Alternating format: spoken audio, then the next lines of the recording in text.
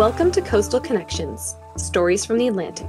In this volume, we will continue to cover local perspectives on inspiring stories of innovation across Atlantic Canada, where communities are becoming more resilient when times are rapidly changing. In a few years, we should be able to boast to the whole world that Newfoundland has cleaned the bottom of all their harbors. Don't do it. Don't litter. Just don't do it. Hello, I'm Jackie Bauman, and I'm here with Dr. Sandra Eager. If you're new to Coastal Roots, we're an international collaboration of communities, scholars, activists, and others who are dedicated to supporting the health, resilience, and sustainability of coastal communities around the world. Today, we will hear from Sean Bath and Stoneen Whalen from Clean Harbors Initiative based in Bay Roberts, Newfoundland. Over the past 20 years, Sean has witnessed changes in the oceans as a commercial scuba diver. He recently started CHI with Stoneen to focus all his energy, time, and resources to raising awareness and cleaning up the oceans. Who would have thought our harbors looked like an underwater dumping ground, filled with tires, bottles, toilets, computers? Let's learn how Sean went from bringing up sea urchins to hauling up trash instead. My name is Sean Bath. I'm the founder and volunteer diver for Clean Harbors Initiative. I started almost 3 years ago now, out of necessity, I guess. I seen, after 21 years of swimming over the ocean floor, all the trash that was on the bottom that was potentially never going to come out if someone like myself didn't get involved and try to start cleaning it up. So we started the Clean Harbors Initiative and started photographing and videoing everything we took out of the water to post online and try to bring awareness to the problem. And this is my partner, Stoneen Whalen. She's the brains behind the organization. Hi, everybody. But when I first started out, it was just myself, basically. I'd go out a couple times a week, maybe 3 times a week, and I'd dive off a wharf somewhere with a bit of rope. I'd tie on 10 or 15 tires. I'd come back to my truck and I'd take my dive gear off, tie the rope onto the truck, and I used 4-wheel drive in my truck to pull the tires up from the side of the wharf, right? Once we get on the wharf, of course, you'd take a bunch of pictures and videos up and upload it, and we'd try to get some support for the following day. And eventually we put up a GoFundMe because all of our friends were saying, set up a GoFundMe, right? We weren't really that sure about that first, and we started getting a bit of support from people. So we got funding for the next day and the next day, right? Eventually we started doing it on a more regular basis. With 250 harbors in Newfoundland, this is no easy task. So look out, because these folks are on a mission. For me personally, I love it in the water, of course. So going and spending 8 hours cleaning up trash off the bottom is fun. There's no work to it. Even though it's hard work, but it's still not work to me, right? I get in the water, I take a bag with me if I'm collecting bottles, and I just fill that bag full of bottles. And like we did with the sea urchins, we got the skipper on the surface in a boat waiting, and when I get the bag full of bottles, I'll pluck on the rope, bouncing the buoy off the surface, so he can see that I need another bag. He'll toss me another bag, and I'll take that one and swim away, and he'll pull the other one up and empty it out and get it ready for the next time when I pluck again, right? And if we're going after tars on a particular dive, well, I'll just take a rope with a few feet of chain on it and a snap ring, and I'll just keep pushing the rope through the tars, and I'll string on probably 10, 15 tars and just snap the last one on. A lot of times we'll use our trucks to pull it up with our cranes or booms, whatever's around at the time. Every day is kind of different, every place you dive. And sometimes you just take a bag and you go around and look for unique stuff, different stuff like car batteries, parts, bottles, whatever you see. You could end up with a bag of 10 different types of things, right? CHI is surely making a splash. What started with a small educational request from the Department of Fisheries and Oceans, they now organize cleanup dives in different towns across Newfoundland. They continue to raise awareness on the issue of ocean pollution and bring residents, harbor authorities, and businesses together to increase the impact of their work. Here, Stoneen provides the funding background of CHI and how they have been able to grow. DFO approached us about 1.5 years ago, almost 2 years ago, about doing some kind of an educational thing to help bring awareness. So they gave us a small grant, and we were able to do up a PowerPoint and send it off to all the small harbor authorities and municipalities. Then we were invited to the Harbor Authority seminar, and we got to meet a lot of them there and bring more awareness to it. So now when we go to harbors, we're supposed to reach out to the harbor authorities to let them know. We try to reach out to the towns to see if they'll assist in any of the garbage removal, because right now it's out of our own pocket. Their networking paid off, and they were eventually successful in getting a bigger grant to continue their work with the help of Cheryl from IFAW Canada.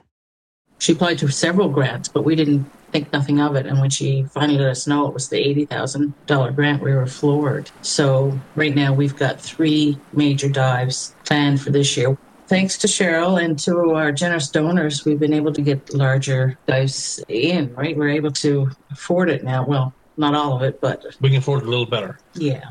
Every time we go into a town, we usually get donations from the people who own the restaurants and the business in each town, right? Sometimes the town council comes on board with a donation for us. Everybody's getting on board, and it's making it easier and easier for us to do this. Eventually, we'll be getting, hopefully, federal funding on a regular basis, and hopefully there'll be lots more people in Newfoundland doing the same things we're doing. We're basically trying to pave the way, I guess, for other crews to come and do the same thing, right? Everything we've done and everything we're still doing is like a learning process, so it's coming together. I immediately start to think about what could be lying at the bottom of our local harbors. Essentially, there is some weird stuff, as well as many common items that represent how our relationship with the ocean has evolved over time. After 100 dives myself, I was not prepared to hear what Sean is taking out of the water, or the challenges that he faces once the garbage is back on land. One thing is certain, though, he is making an impact. The shocking stuff is the sheer volume of what's on the bottom. Usually same thing, most all the harbors, like beer bottles, Pepsi cans, Coke cans, whatever, rubber tires, batteries, just a whole bunch of trash, whatever side of the wharves, unfortunately. Every harbor we dive in is pretty much the same thing, right? We can go around pretty much any government wharf and get 200 or 300 tires off the bottoms, along with 4,000 or 5,000 bottles. We found toilets and statue of Buddha, you name it, it's out there. Computers. Yeah, we find games. Quite a few electronics like laptops and old-fashioned computers and that stuff people had their boats, right? I guess they just want to get rid of it, so they give it a toss over the side, right? Which is not a good way to be doing it. As we get stuff out of the water, we're getting more people to come on board and help them dispose of it properly, right?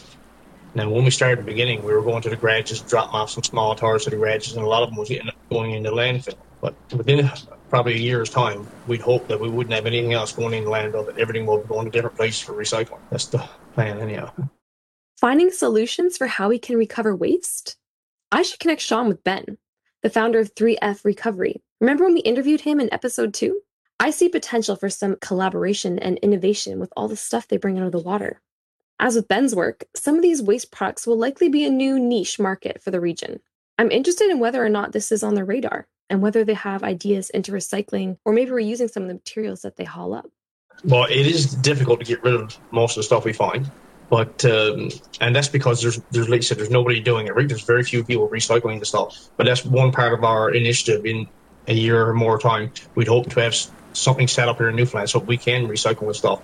There's one gentleman recycling old ghost nets, turning them into planks and wharf sticks. That I mean, why can't we do that here in Newfoundland, right? And there's lots of people around here, I'm sure, would love to take that job on. And what a way to spend some government money, right? Is invest in cleaning up our ocean. So why is it so important to collect this trash? As an experienced harvester, we asked Sean about the impacts of this trash as it sits on the bottom of our harbors.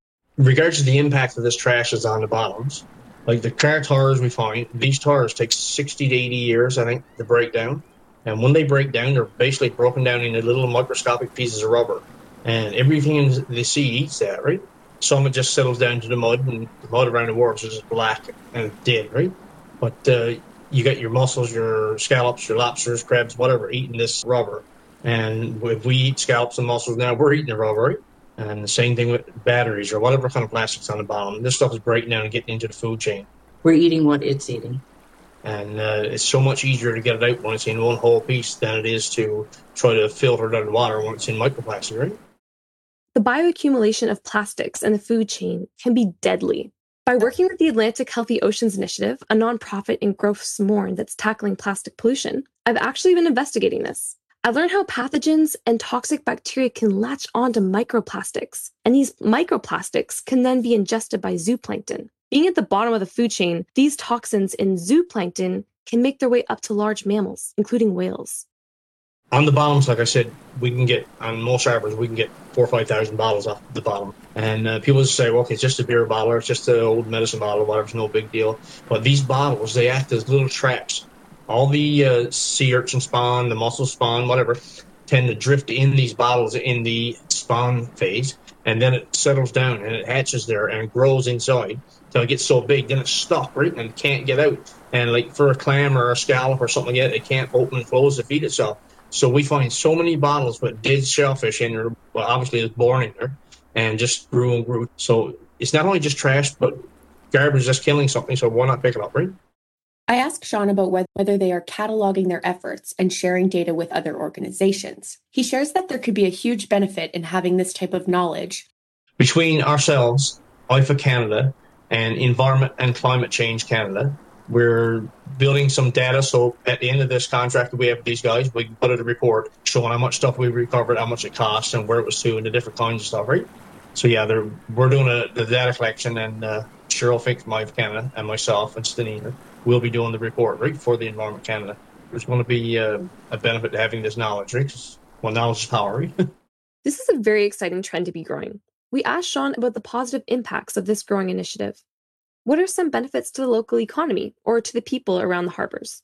If we can get the funding from the government, we can put 60 people to work in the next few months and keep them working pretty much all year round, right? We can employ a lot of people if we had the funding, because the amount of trash that's on bottom is absolutely endless. And we need a lot of crews out doing these cleanups, right?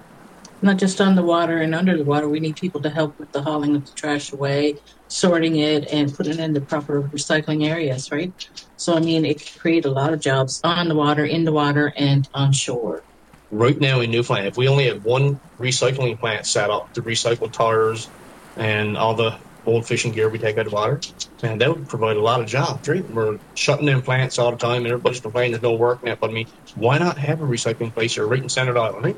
That can't be that hard to do. I know I keep saying that, and people keep coming up with excuses why they can't do it. But I mean, it's easy to come up with excuses why you can't. Why not try a little harder, right? We're giving them a reason why you have to, Yeah. Right? I mean, it is a need. It's not just a few bits of litter here and there. It's bad, right?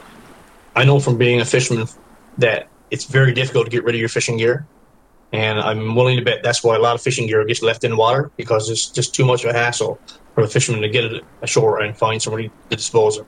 So, I mean, there's definitely should be somewhere fishermen can go and drop off their old fishing gear that they don't want without any hassle, without any expenses or whatever. Somebody should deal with that.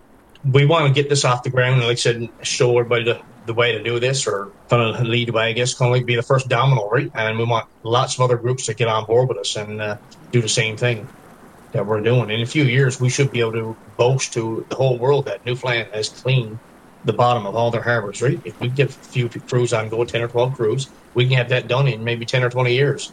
And just imagine how good that would be to our aquaculture industry and our tourism industry to be able to show that, look, we clean the harbors of like 250 harbors. We clean the bottoms of these harbors. And I think that'd be something worth boasting.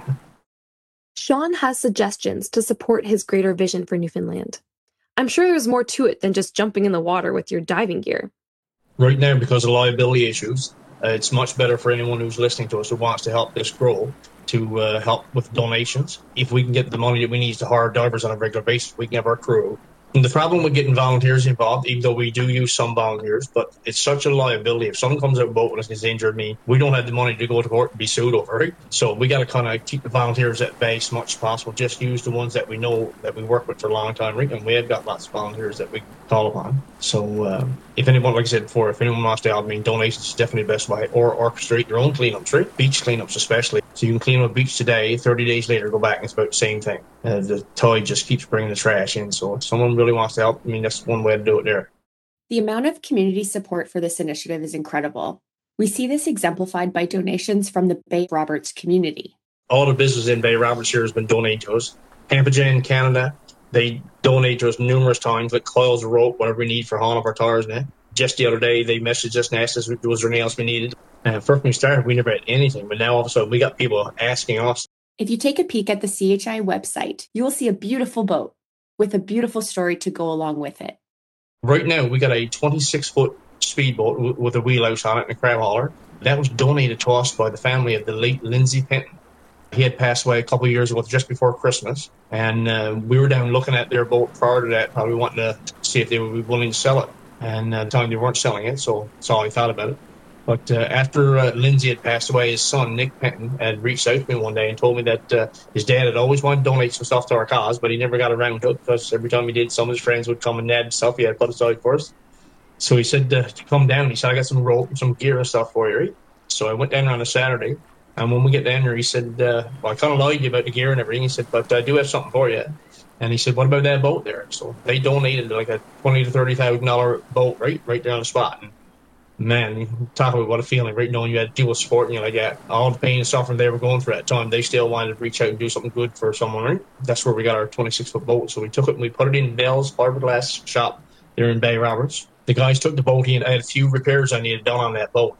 And when I told them what I wanted done, they said, okay. So they told me I wasn't getting my boat back until it was done to their standards. So when I got it back, of course, they had completely remodeled the boat inside and out. They had grinded off outside, redone it, and they done the same thing inside. They done a whole bunch of fiberglass work, re-gel coated it, and just did an amazing job on the boat. It was about an $18,000 donation or something they did, right? And one time coming to pay up, like they said, no, we're not taking any money for this, right? This is our donation to you, right? Then there's Avalon Industrials, another company here in town. They kept us going basically in whatever we needed for the first year probably. So we've definitely got a lot of support from the people at the local business in the Bay Roberts area. These donations show tremendous impact and validation for their hard efforts. For more information on donation-based social and environmental work, check out the Canadian Philanthropy Partnership Research Network, also known as PhiLab. If you have the capacity to donate or are interested in research opportunities across Canada, see the show notes for more information on community-based philanthropy. They impact us more than we impact them, I think, because of their generosity and their ability to see what we can do. Some days you're out there and it's like, oh, it's never going to get paid. We're never going to get help. And then someone turns around and does that. It's like, wow, we didn't feel that we were actually impacting anyone, to be honest with you. But then their generosity comes forward and it's like, wow, it's very humbling. It's very rewarding. Right now, that's valued at close to $70,000. And personally, I've only put about $1,000 into it my own self. The rest was the other $69,000 came from donations of people pretty much all over the world and mainly here in Bay Roberts, I guess. But we had people all over the world donating to us to help us get that boat done. If you'd like to get an in-depth look at exactly what efforts these generous donations are helping, check out the recent documentary, Hell or Clean Water. This features the work of the Clean Harbor Initiative. After doing so many cleanups and bringing awareness to it on a small level, we went to Cody Westman from Cat's Eye Cinema looking for a commercial to be made because we needed to bring attention. There's a lot more than we could do with just Facebook, right? When I told him what we were doing and how much trash we had taken to the water to date, he had a better idea. He thought there was more there than just a commercial, right? So I jokingly say, well, we got an hour and 28-minute commercial out of it. But we were lucky enough that they had a spot to fill for a documentary at the time, and they offered to us, right, when they seen what we were doing. Throughout the documentary, it was kind of heartbreaking in the beginning for a while because we desperately struggled trying to get this out of ground. Right? It was not no easy task, I'll tell you. And that's in the documentary. We didn't cover nothing up, nor did we hold anything back, right? We made it clear, like, this is what it took to do this. And in the first part of the documentary, like, wow, this is a real tearjerker, right? But as the documentary goes, it gets more uplifting all the time because you're seeing the progress we're making. You're seeing all the people get behind us. Right now, we're getting so much accomplished. But at the end of it all comes together, and there's a lot of happy people, I'll tell you, myself included. Hell or Clean Water premiered at the end of April in the Hot Docs Film Festival. Stay tuned for the official online release of the documentary this August on their website. It's estimated that this film will reach about 1 to 2 million viewers. Sean hopes that there will be enough people who view this documentary who will be inspired to contribute to their cause. There'll be enough good Samaritans out of that. We're hoping that they'll be donating to our cause and help us buy the rest of the gear we need and help us pay for divers' wages and more cleanups, right? Like a 3 or 4 day cleanup to go across the island, you're looking at $10,000 to $15,000, right? To hire one and pay insurances and gas and hotels and that. So it's a thing we can't afford to do by ourselves. But now, if we can get to people of the world beyond us, we'll do the labor and hopefully everybody else out fund us, right? I was able to see the documentary while it was in the Hot Docs Film Festival, and I quite enjoyed witnessing the power of the local scale. I definitely got goosebumps while watching the story of the boat unfold. Another one of my favorite moments from the film was the way that Sean displayed such empathy for the dead orca. When we spoke, Sean shared details of this story with me. A little while back, we had the opportunity to go to Triton. Over there, one of the fishermen had towed in a orca whale that they had caught in their net, and it had drowned. They towed it ashore, and DFO came over and did their science on it or whatever, and they gave it to one of the fishermen to tow out into a cove, I guess, let it decompose so they can retrieve the bones. And when we went there, the net that was wrapped around the whale's tail that caused it to drown was still on its tail. Like I always say, if you've seen a man hang himself, you wouldn't bury him with a noose around his neck, right? You take it off. So we took the rope off the whale's tail anyhow. And I thought about it for a while, what I wanted to do with that. But if there's some artist out there or somebody who's got an idea that he can take like a 5-gallon bucket full of old nets and rope and stuff like that, it's just basically all cut up and then. If there's any way they can make any kind of artwork out of that or something that would bring awareness to the problem of ghost nets and drowning of whales and stuff, we've been hanging on to that for that purpose. And it's free for anybody who's willing to take that on. And if anybody thinks they can do a good job with it, make some kind of a sculpture out of it or something out of it that would get attention, right, and get people thinking about whales drowning in nets and stuff, well, we greatly appreciate it. If you're interested in taking some harbor waste items, including the net from the orca, Sean would love to see some creativity and artistry go into reviving this net into something meaningful and beautiful. If you're looking for something else, I'm sure he can get you a steady supply of materials. Stanine also wanted to share where you can purchase some recycled treasures that also help CHI keep harbors clean. I've been making sea glass jewelry and paintings, artwork, and polymer clay figurines to raise money for our cleanups as well. That's one way we've been recycling some of the trash, right? Very small stuff now, like the sea glass net, but nevertheless, it's getting taken off the bottom of the ocean floor and turned into beautiful jewelry. You can see it on our site, CHI Sea Shop. That's SEASHOPPE on Facebook. I love the sea glass studs that I ordered. They are so cute. This community-centered organization gave way to an organic growth from what started with just one diver and a social media account to now being an organization that's scheduling several cleanups throughout the year, and their story even being featured in a documentary. What we want is to bring awareness to everyone of the damage that the litter is doing. I mean, some people just say, oh, well, it'll decompose, but it doesn't.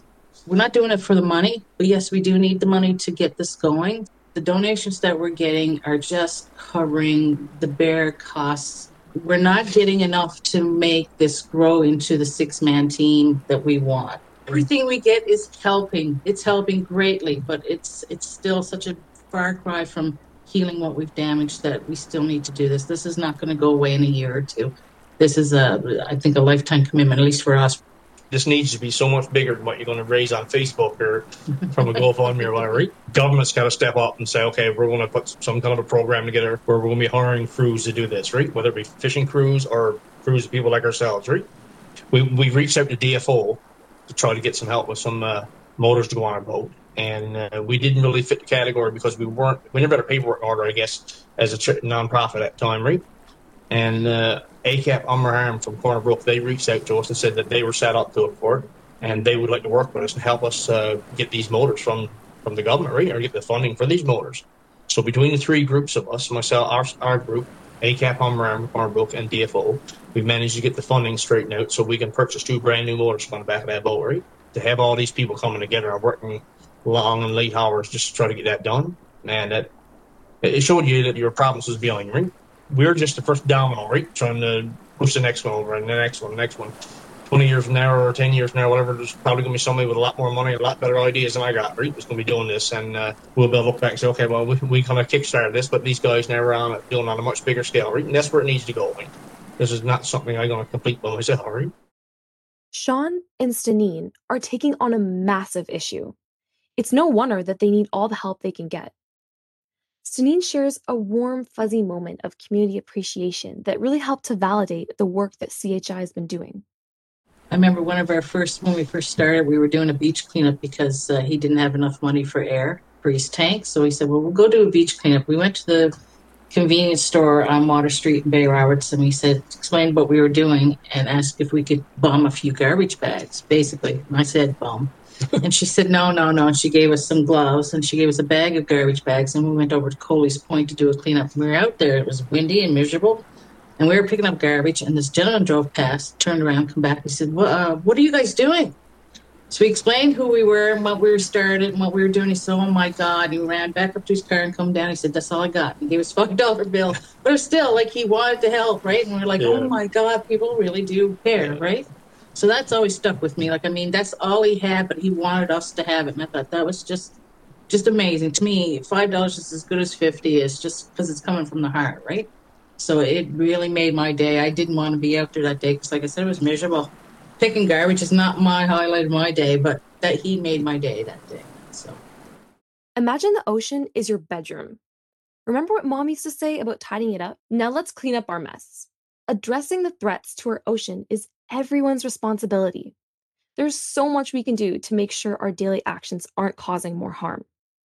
We want to get this off the ground and, like I said, show everybody the way to do this, and we want lots of other groups to get on board with us and do the same thing that we're doing. In a few years, we should be able to boast to the whole world that Newfoundland has cleaned the bottom of all their harbors, right? If we get a few crews on, go 10 or 12 crews, we can have that done in maybe 10 or 20 years.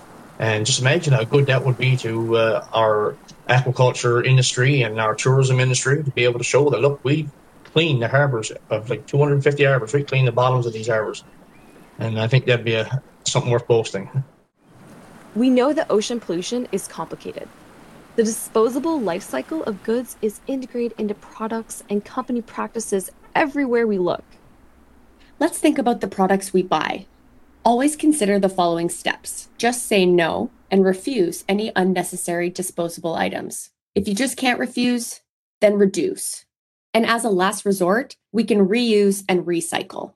But remember, recycling doesn't just mean putting plastics and papers into the blue bin anymore. There are some innovative programs out there which incorporate upcycled materials into new products. This is the trend of thinking we need to push forward. As we move forward, let us tread a bit more lightly in the footsteps we leave behind. Check out the show notes for ideas on how you can integrate these principles into your own life. Do you want to reduce your plastic footprint? Plastic-Free July might be over, but we'd like to suggest that you challenge yourself. Can you push a bit further? Can you continue to refuse plastic into August? What about September?